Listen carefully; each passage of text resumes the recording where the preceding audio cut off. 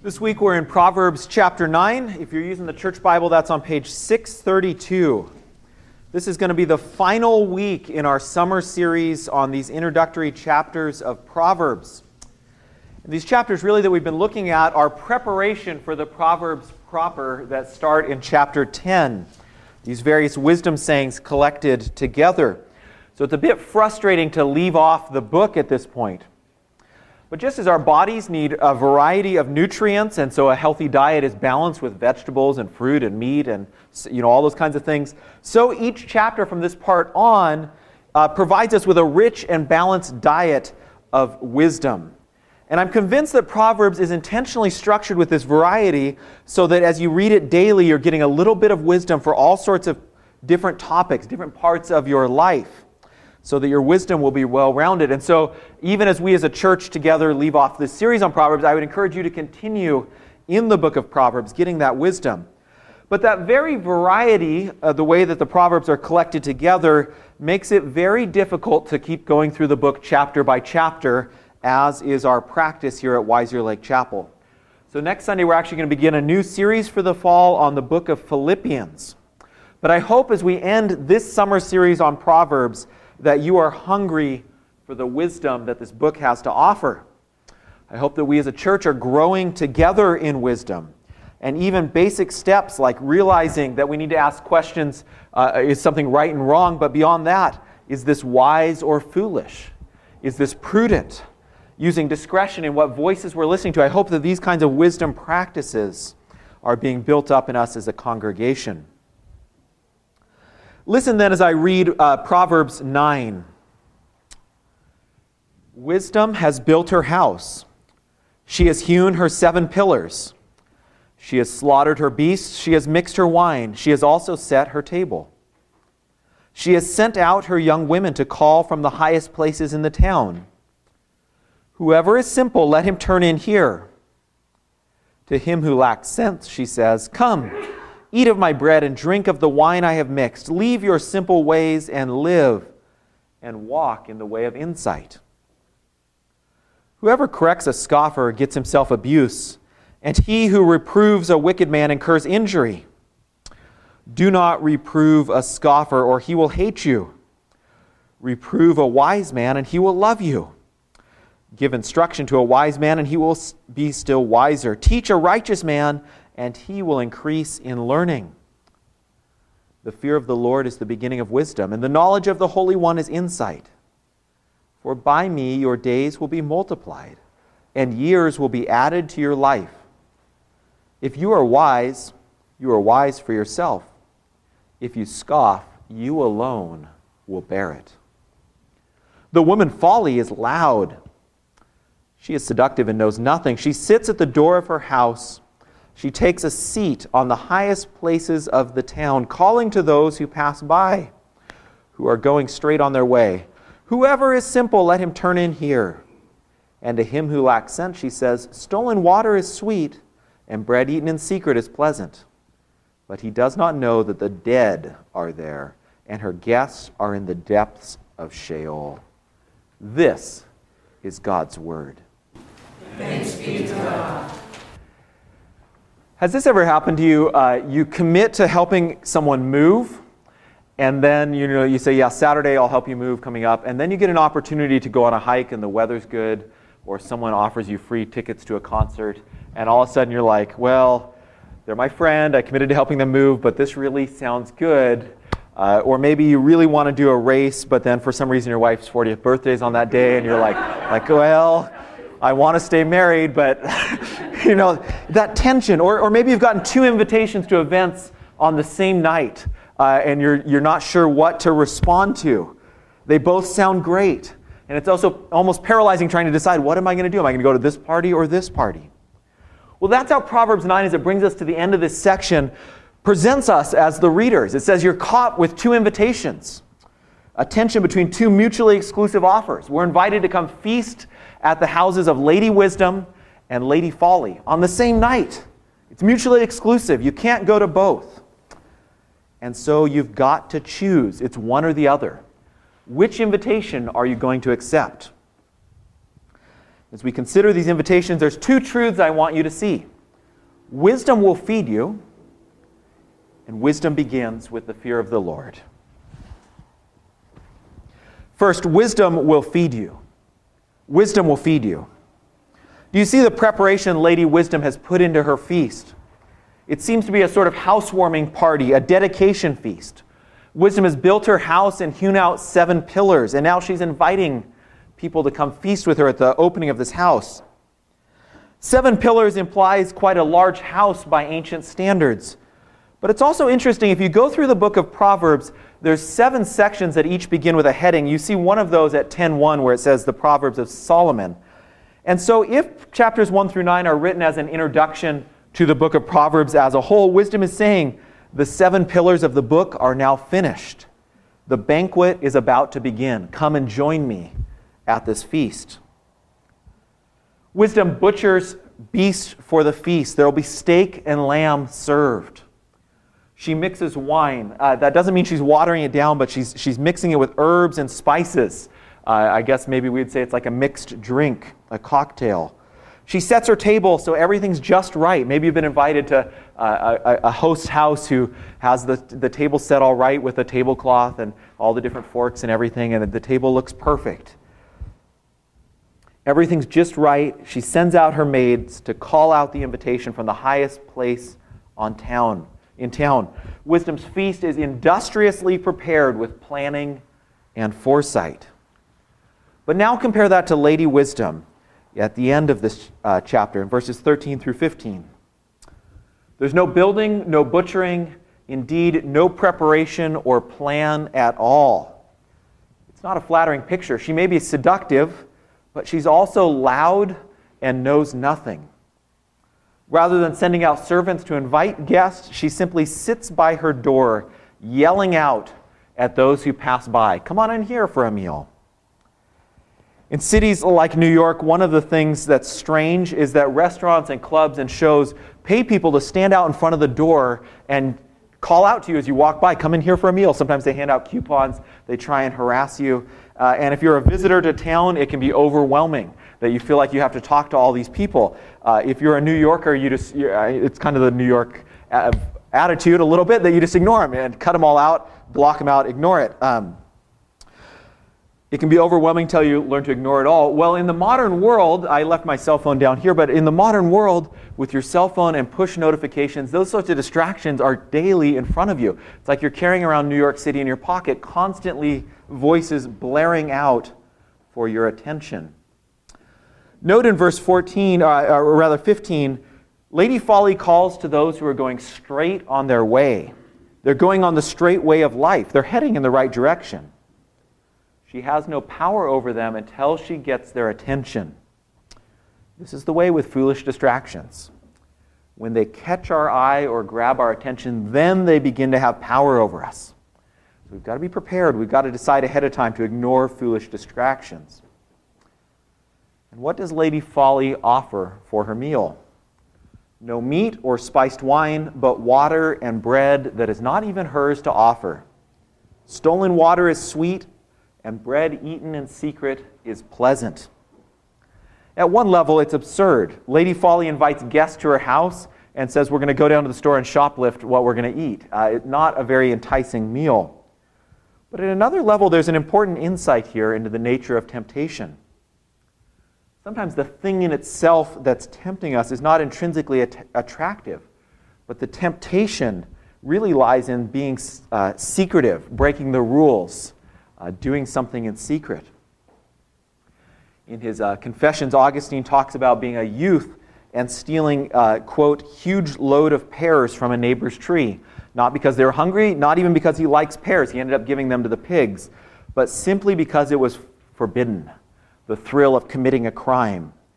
Augustine says, "I loved my error, not that which I erred for, the pear, but the error itself. I loved doing crime." The thrill of the forbidden, of being sneaky, the excitement of crime is what spices Lady Feast. But she claims this feast will be held in secret. Verse 18 says, "The guest will be joined by the dead in the depths of Sheol." You sit down at this dinner feast and you start realizing something's not right with the other guests. They're actually dead. And then you look around. You realize something's not right in the room we're feasting in. It's the grave itself. It's like something out of the Christmas Carol, Charles Dickens. On the other hand, what does Lady Wisdom offer? Lady Wisdom will feed you. She will sustain you. She will give you what you need. She too calls to the simple, those who are uncommitted, who have not yet been formed. Turn hither, come this way. Lack is in fact a qualification for Lady Wisdom's feast. She will feed you, but she requires that you renounce your former ways, that you leave your simple ways. You turn aside from your uncommitted wandering. Hear then Lady Wisdom's generous invitation. Come, eat of my bread and drink of the wine I have mixed. Come and enjoy life-giving blessings of creation, of food. What does this mean? To come and eat and drink. Well, verses 4 and 6 call us to turn aside from our former ways, to repent. But verse 5 calls something positive in its place, to come to wisdom, to submit to her instruction and discipline, and to eat and drink, to chew on wisdom, to be nourished by wisdom, to meditate on wisdom, and to have our thirst quenched, our desire satiated. Lady Folly's meager meal leads to the grave, but Lady Wisdom's joy-filled feast is the way of life. Leave your simple ways and live, and walk in the way of insight.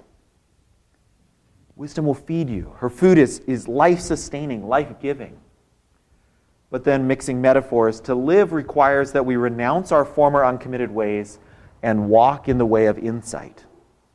Wisdom's way of life is a continual process. You've got to keep walking on it.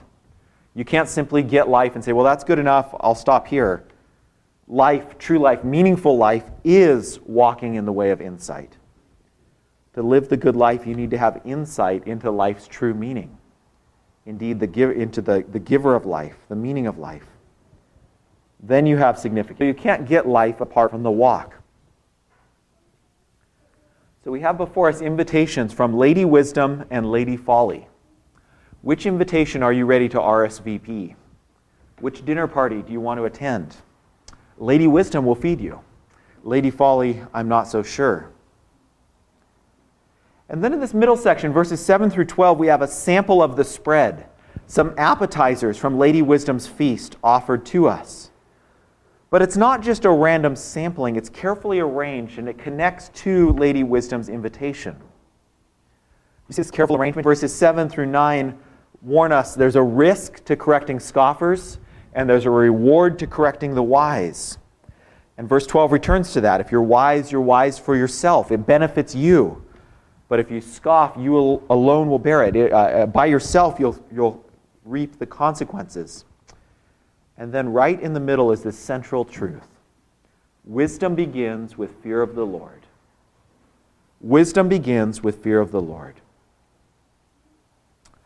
Before we turn to this central truth, or as we turn to it, wisdom begins with the fear of the Lord. Let's see how this appetizer tray connects to Lady Wisdom's invitation. In verse 4, Lady Wisdom invites the simple, those who haven't yet made a commitment for the way of wisdom. They haven't matured into what they will ultimately be. The simple are then, in principle, still teachable. They're still open to being taught. But verses 7 through 9 move ahead in that process. No longer is it the simple, those who are open to persuasion one way or the other, but the scoffer and the wise who are set in their ways. They are no longer open to instruction. The scoffer is a way of wisdom like a fool, but also mocks wisdom and mocks those who follow her ways. The scoffer is set and committed in the way of foolishness. Of course, God can soften even the hardest and most foolish heart and convert even the scoffer. That's true. But that's not the point here in Proverbs 9. The point here in Proverbs 9 is warn us. Whoever corrects a scoffer gets himself abuse. And he who reproves the wicked man incurs set in their ways. If you try to end up getting abuse yourself. And so correction is a test of our character. There's a contrast between the scoffer and the wise. Don't reprove a scoffer or he will hate you, but reprove a wise man and he will love you. We must be willing to accept Lady Wisdom's reproof and correction along with her food. So friends, let's examine ourselves. How does your character stand up to this test? Are you thankful for correction, or are you angered by it? When someone tries to correct you, how do you respond? Do you get defensive and attack them and say, yeah, well, you do this, so how dare you tell me about this? Or do you love a person who tries to correct you? And even if maybe they're not doing a very good job trying to correct you, you recognize that nevertheless they've put their finger on an area in your life where you need to grow. How do you respond to correction? It's a test of your character. The wise know there's always room for growth in wisdom. Willingness to learn is a mark of wisdom. So do you see in verse 9, give instruction to a wise man and he will be still wiser. Teach a righteous man and he will increase in learning. But this raises a question. If the wise are the people who learn by instruction, and you need instruction to grow in wisdom, how do you get started in the process? It sounds a bit like that old joke about a man who stops for directions to a certain city and is told, well, if I was going to that city, I wouldn't start from here. But we are here. This is where we're at. So how do we get started on the way of wisdom? Verse 10 tells us, the fear of the Lord is the beginning, the starting point of wisdom, and the knowledge of the Holy One is insight. So to end on, we're back to throughout the book of Proverbs. The fear of the Lord is the trail that leads, it's the starting. It's the way into wisdom, it's the gate. In this series, we've been saying the fear of the Lord brings together what we typically think of as fear and awe. There's some things we fear, say being in the shower with your glasses off and realizing the clump of hair at your feet is actually a big spider. Okay? What you feel is fear, but there's no awe for the spider. You just want it out of the shower, right? There's other things we're in awe of. We've had some beautiful, bright, pink sunrises in the last couple weeks. And you just stand in awe and wonder of the sunrise. But there's no fear about the sunrise. It's just awe. But then, and I know I've used this example before, stand on the rim of the Grand Canyon and look down thousands of feet to the Colorado River. It's awe like the sunrise, but there's healthy fear as well. You guys not time to be joking around, shaking the person next to you like you're going to push him in. That there's healthy fear and awe. Or you see a grizzly in the wild. There's awe, but it's getting too close to you. And if you're wise, there's healthy fear as well. That's what the fear of the Lord is. Fear and awe together, respecting God as God. And so fear of the Lord in verse 10 is parallel to the knowledge of the Holy One. The Lord is the Holy One. He's separate from creation. He's wholly other. He's the creator, not a creature. He's full of life in himself. We have life only as he gives it to us. When Israel encounters the Holy One at Mount Sinai, they tremble in fear. They want to run away. They ask Moses to be their intermediary. They say, don't let us hear his voice again. When Isaiah encounters the Holy One in a vision in the temple, he cries out, woe am I, for I am lost, for I am a man of unclean lips, and I dwell in the midst of a people of unclean lips. For my eyes have seen the King, the Lord of hosts. After Ezekiel has a vision of the Holy One, he sits overwhelmed for 7 days before he can say or do anything. That's what the fear of the Lord looks like. A mark of the wise is willingness to learn and be corrected and be reproved. And that sort of willingness comes from humility. And we learn humility when we encounter the Holy One, when we are shaken by awe and fear in the presence of the Lord. The starting point to the process of creation, to the path of wisdom, is true humility that is fear of the Lord. Wisdom begins with the fear of the Lord.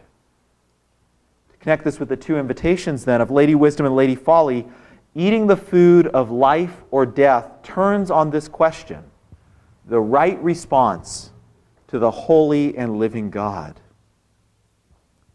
Again, verse 11 tells us, the way to life. Your years will be added to your life. This is the way to live a meaningful life. And yet the Holy One, separate, holy, apart from creation, nevertheless, in the voice of wisdom calls out to us, "Come, eat my bread and drink the wine I have mixed. Leave your simple ways and live." This invitation sounds almost too good to be true. Is God really inviting us to come and eat and drink? Well, the Bible opens with an invitation, indeed a command, to eat from all the trees in the garden that God has planted except for one. And the Bible ends with this invitation in Revelation 22, "Let the one who is thirsty come.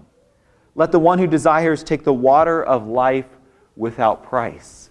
That's the bookends to the whole Bible. God calling us to come eat and calling us to come drink. Yes, God really wants us to come, eat, and drink. And Christ, the wisdom of God, came and gave himself, as we already heard from John 6, as the bread of life. "My flesh is true food, and my blood is true drink. Whoever feeds on my flesh and drinks my blood abides in me, and I in him." In Jesus, we see into the deep things of God that Lady Wisdom's invitation points towards. Lady Wisdom has carefully planned this feast that she invites us to. And through Christ's work, we see God's eternal plan for all things set forth, a plan for the fullness of time. Lady Wisdom works to build her house and prepare it for guests. Christ's work on the cross repairs the house. It unites and restores all things in heaven and on earth. Lady Wisdom invites the simple, those who lack wisdom, to come and taste her food. And likewise, invitation goes out to come, eat me all day and are heavy laden, and I take my yoke upon you and learn from me, for I am gentle and lowly in heart, and you will find rest for your souls. My yoke is easy and my burden is light. Lady Wisdom invites us to a feast that she's butchered all of her beasts for, to prepare for, give us this life-giving food. But Christ, the wisdom of God, offers himself, his own body and blood as our life-giving sustenance. Jesus says, "I give my body to be broken, to be slaughtered as true food to give you life. I let my blood be poured out to cover you and wash you and take away your foolishness and reconcile you so you are fit to come to God's house and feast." So yes, God really does want you to come feast with him. Hear then these words, the invitation of our Lord. "Come, eat my bread and drink the wine I have mixed. Leave your simple ways and live." Let us pray.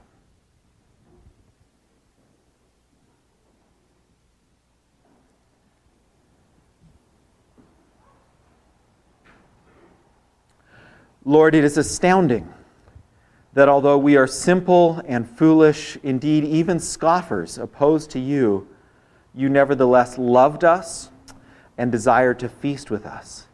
And so you gave yourself for life so that we can come and eat and drink, that we can come and have new life through you. Thank you for this free offer, this call. Now, Lord, even to respond to the call is not within our own power, but we need your Spirit working within us, softening our hearts, giving us a desire to accept your invitation. And so we ask as we conclude this study of Proverbs that you would indeed give us a love for wisdom, a desire to live in the way that you have called us to, a desire to live wise lives to your glory. Lord, challenge us that we might love you as we ought to. Stir up our hearts even as we sing praises to your name at the conclusion of this service, that we would come and eat and drink and find true life. Through the power of your Spirit and in the name of your Son. Amen.